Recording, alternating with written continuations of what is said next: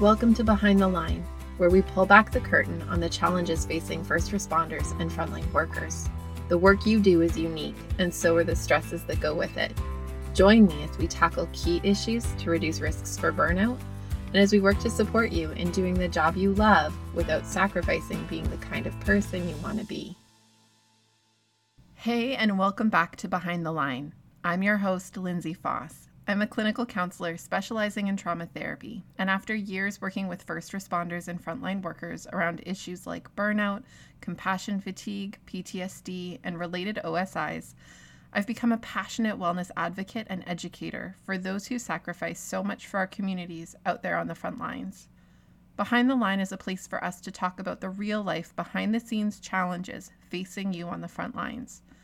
I created this podcast with the hope of bringing easy access to skills for wellness, allowing you to find greater sustainability both on the job and off. We are back and diving into week 3 of our series on daring leadership. We're continuing to dig into the research by Brené Brown discussed in her book Dare to Lead, and we're working at empowering you with tools in an effort to cultivate a new generation of leaders who can work at changing our very broken systems from the inside out. So far, we've tackled shining a light on the brokenness of the systems we operate within and identified the need for a path forward. We've identified that good leadership, daring leadership, is reflected by those who work to engage with 4 skill sets that are teachable and doable. These include showing up courageously with a willingness to rumble with vulnerability, to live into our values, to brave trust, and to learn to rise. Last week, we started unpacking the first of these skill sets, rumbling with vulnerability, and today is an extension of that. Packed into the concept of vulnerability and the willingness to rumble with our own vulnerability and the vulnerability of others is this core linchpin piece, empathy, and that's our focus for today. Empathy is not a new word to most of us. We probably have some ideas of what we think it means and areas where we believe we're already using it. That said, there is something remarkable about empathy, which is the frequency with which people fail to fully understand what it's all about and believe they're engaging empathically, but actually aren't. There's also something to be said for those who think that they get empathy, but don't tend to use it because it seems like a soft skill. Even if you think you're an empathy expert, I think you'll find that you'll still get something out of listening today, so stick with me. Our goal for today is to break down what empathy actually is, what it isn't, and how to make use of it meaningfully, particularly in broken systems and for the purpose of engaging in daring leadership and cultivating awesome cultures within workplace systems. You ready? Okay. Let's start with what empathy is. Empathy is the genuine effort to connect with how someone else is feeling about an experience. It's an attempt to feel what they feel. When we talk about daring leadership, this idea of seeing the potential in people and having the courage to help realize their potential, we're fundamentally acknowledging the value of people. People are at the core of what we lead and the directions we hope to go as an organization or system. We can't meet the organizational level goals we have without people who are on board and working to move collaboratively in the same direction. As leaders, wherever we might be on the spectrum of leadership, we need to keep primary that when we care well for the people we lead, they show up and feel connected to the work to keep things going. How we go about courageously supporting people in reaching their potential involves a willingness to rumble with vulnerability and openness to navigating when things aren't going so well. It means seeing people as people, not just automatons who show up, punch a card, get down to business, and then leave.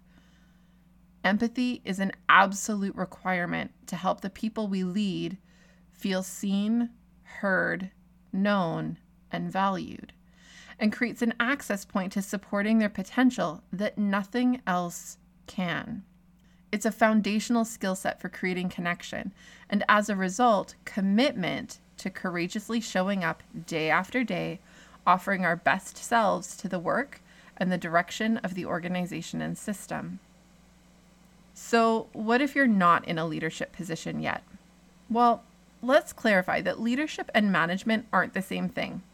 When we show up in our work, in our families, in our lives, we have a continual invitation to engage with others from a space that is leadership, where we work to see people and what they bring, the potential they have, and we come alongside to encourage, support, and allow that potential to thrive. Whatever your role is right this minute, I promise you that you have opportunities to demonstrate leadership. The scale of leadership might be big or small. At the end of the day, whatever the scope or scale, people just want to be seen, heard, known, and valued for who they are and what they uniquely bring to the table. So wherever you are at in your career, developing empathy skills and cultivating solid leadership only stands to benefit you and those around you. And like I've said before, it's something people are craving. And when they experience it from you, they'll want more of it. They'll want to know how to engage in it too. And this is how we make systemic change from the inside out. So let's address for a moment what empathy is not. Empathy is not sympathy, or competing, or well-intentioned advice giving. These can all happen under the guise of trying to empathize, but they are all empathy misses. Brene actually has a really awesome little video you can find on YouTube about this exact differentiation. It's cartoony and funny even in its seriousness, and everyone on Earth should watch it because we can all connect to the experience of the characters. We've all been there. I'll link to it in the show notes. You can jump to it there. I promise it's the best 2.5 minutes you could spend today. Sympathy is a cognitive level understanding of what someone else has gone through. It says, oh man, that's bad. And it offers very little else. Sympathy pays lip service to, I heard you, but then it distances and separates us from connection to that person's story or experience. It often diminishes the suffering by offering an at least, like at least you got paid for that call, or at least you had help when things spiraled out of control. Sympathy tries to take care of our own discomfort, really digging into the other person's hardship and story by keeping it at arm's length, indicating getting it without really stepping into it to get it. Another thing that happens when we share hard things or have hard things shared with us is that we can find ourselves in competition. Like suffering is somehow finite and we're racing for the I have it hardest medal, which, side note, is the worst thing to try to win at ever. It often is not intended as a competition, but it will come to feel like one as the conversation wears on. It's often intended in an effort to connect with the similarity of experiences or the overlap in facing difficult times, but it robs the sharer of connection. It can turn into a weird pissing contest where we're one-upping each other's struggles rather than really connecting to the heart of the difficulty and the emotions involved in what we're facing.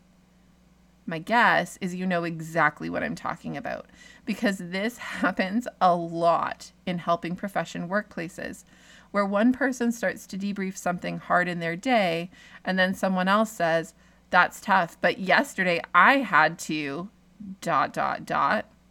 and then it just spirals from there. And the last major way we can confuse empathy is by advice giving.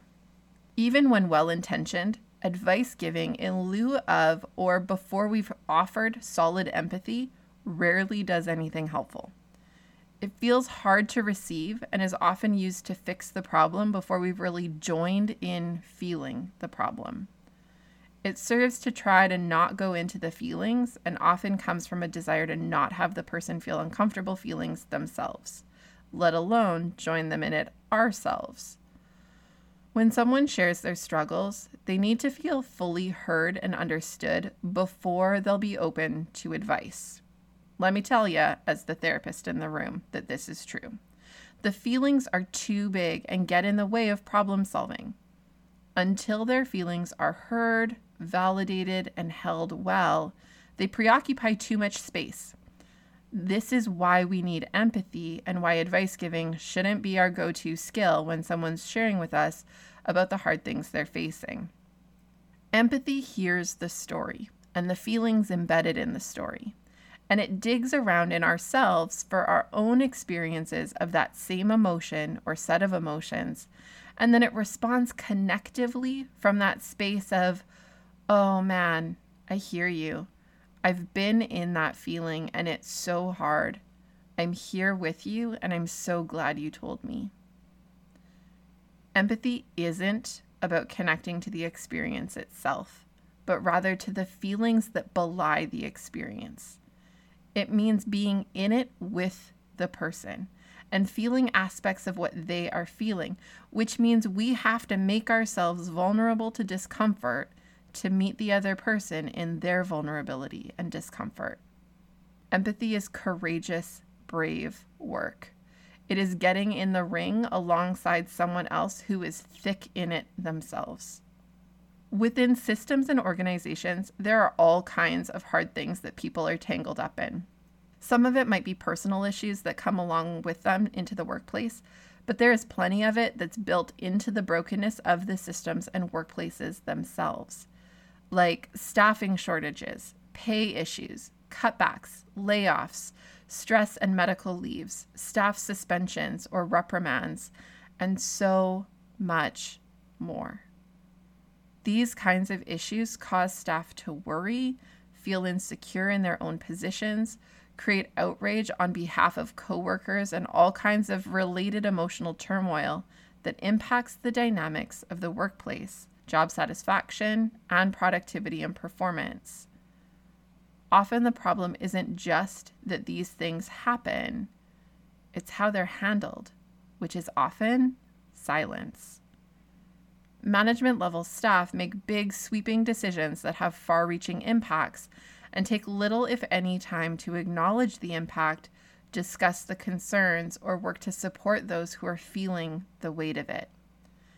It's a carrying on mentality, but it leaves people on the front lines twisted up in uncertainty, anxiety, frustration, and so on.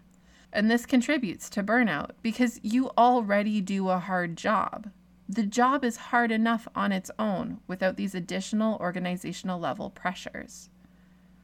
Wouldn't it be like a breath of fresh air to at least have a place to talk about it?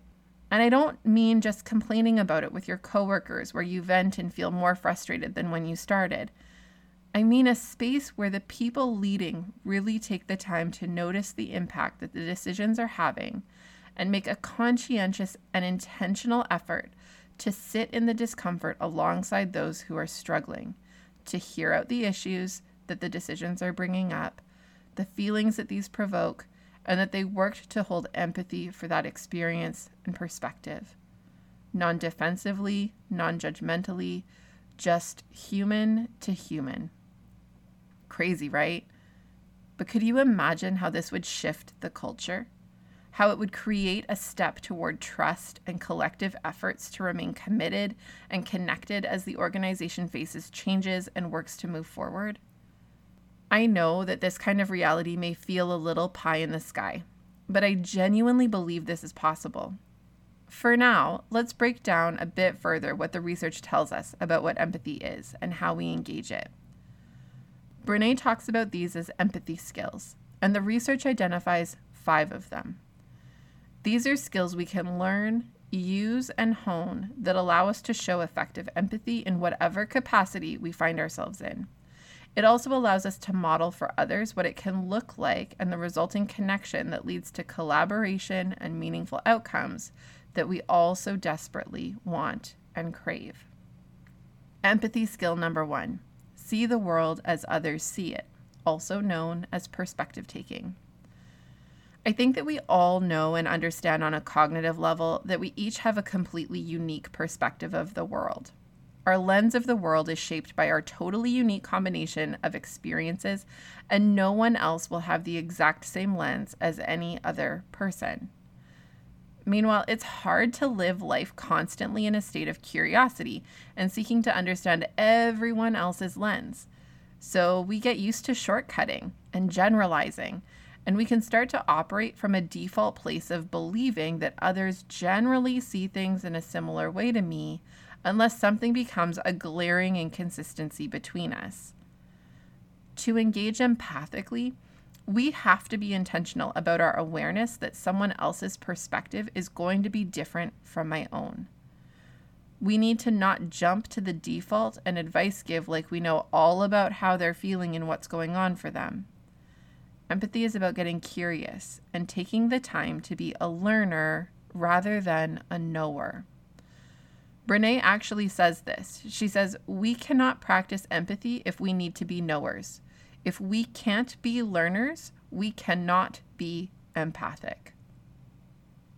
This is how significant this piece is. We need to be willing to ask questions, hold our own sense of knowing in check, and create space to see from a different lens. Empathy skill number 2, engage non-judgmentally. So here's the thing about judgment. We don't tend to judge in areas where we feel a strong sense of self-worth and confidence.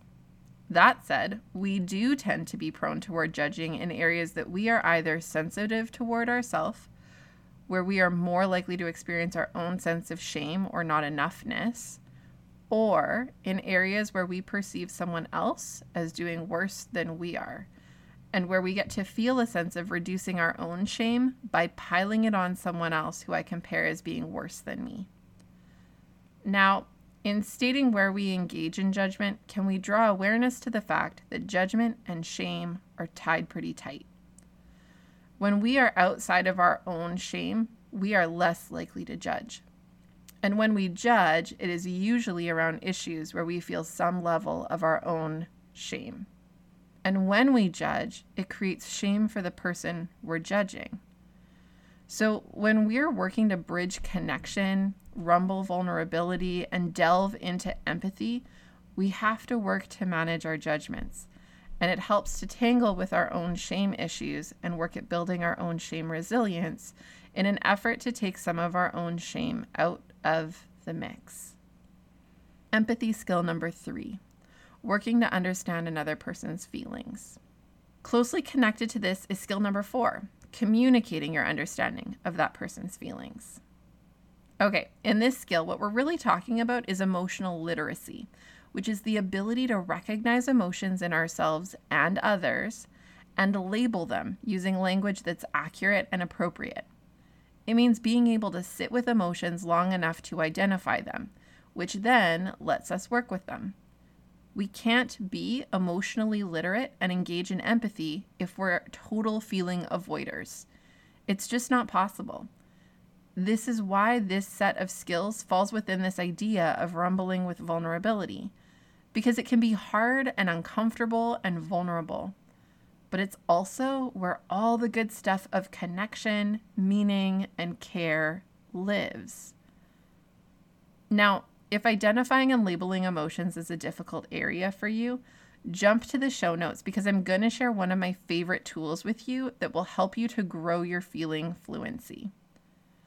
To do empathy, we need to be able to hear what someone is sharing with us, recognize the emotion indicators in their story, work to connect our own experience of that feeling to put ourselves in their emotional shoes, and then reflect what we hear they're feeling and that we're with them in it. Sometimes the reflecting part can feel risky, like you could get it wrong, but that's okay. People usually appreciate the effort and will often correct it if it doesn't fit. What matters is that you're working at getting it and that you're in the neighborhood of what they're feeling and willing to be with them in it rather than shy away or avoid it. You may actually engage in this piece repeatedly in an empathic interaction, unearthing a little more and a little more, gaining a sense of the depth and nuance involved in the situation, and helping the person feel attended to in all the seen, heard, known, and valued kinds of ways. And finally, empathy skill number 5, mindfulness. Okay, what does mindfulness have to do with empathy? It keeps us anchored to the present moment, the interaction we're in right now. It helps us stay out of our shame that leads into judgments and shuts down the empathy process. It helps us stay connected with the person and their story to be able to accurately interpret and label feelings. And it allows us to engage with our own felt experience of uncomfortable feelings without feeling flooded by them.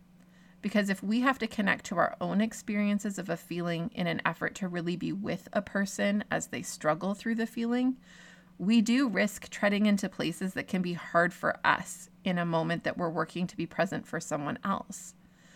Mindfulness acts as a tether that keeps us in a range of our own emotional experiencing that allows us to be there for the person rather than swamped by our own stuff. Now, in this set of circumstances, mindfulness is likely not going to look like breaking into a meditative state or diving for a yoga mat. Really, what we're talking about is just paying attention and being present in the moment. To be empathic, we need to slow things down. To not want to rush to the next moment and skip this discomfort, or to wish we hadn't walked into this interaction. We need to just be there, fully in it. Now that we've anchored empathy and the skills that connect to it, let's talk about how it fits into this framework of daring leadership that we've been discussing. To lead is to help bring out the best in people in an effort to support them in bringing out the best in what they do, which benefits the organization by offering the best service or product. Within large corporations, a lot of dollars have been spent trying to find the secret code to maximize productivity without quashing innovation. And what has all that human resources research shown? When people feel seen, heard, known, and valued in their work, they bring their best selves and do their best work. And when you promote this culture within teams, you get the best out of a group of people who are passionate about moving a company forward together because they feel in it together, not against the system, which is often the way frontline workers feel banded together, but in it together for the sake of getting to where they collectively want to go.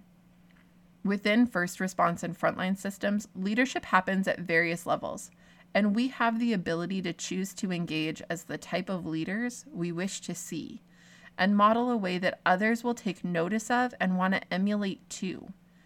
We can check in with each other, not just to vent, but to really hear each other out and build each other up. We can strengthen each other. And right now, we need this more than ever because we're losing amazing people left, right, and center. If we all work to pitch into this effort, we would be recipients of the benefits of this too. It's not meant as a give with no take. We can create something reciprocal and mutual, and we are all strengthened by it. As always, I realize that working to upend long-entrenched systems can seem like a daunting task, but it has to change because how it operates right now is so incredibly unacceptable and toxic. It's hurting people all the way down the line, and we have to find ways to change it. I'm so grateful that you're here and willing to entertain your involvement in a revolution of sorts. I hope that you'll find some ways to work into these spaces of rumbling with vulnerability and utilizing empathy skills actively in your workplace. Heads up, it's also a pretty awesome set of skills for your personal life too, like marriage, parenting, friendships. As you work at implementing these ideas at work or in your life, I would love to hear how it's going. Let me know by shooting me an email at support@thrive-life.ca or find me on Facebook or Instagram. Subscribe to the podcast and our email list to get updates and first access to new resources, and share this resource with your colleagues. Let's make this idea of daring leadership spread like wildfire. You are doing brave work, not just in the job you do, although that's true, but in growing your wellness and considering ways to work at growing wellness for the organization within which you serve. I'm thankful for your efforts. Keep up the good work. And until next time, stay safe.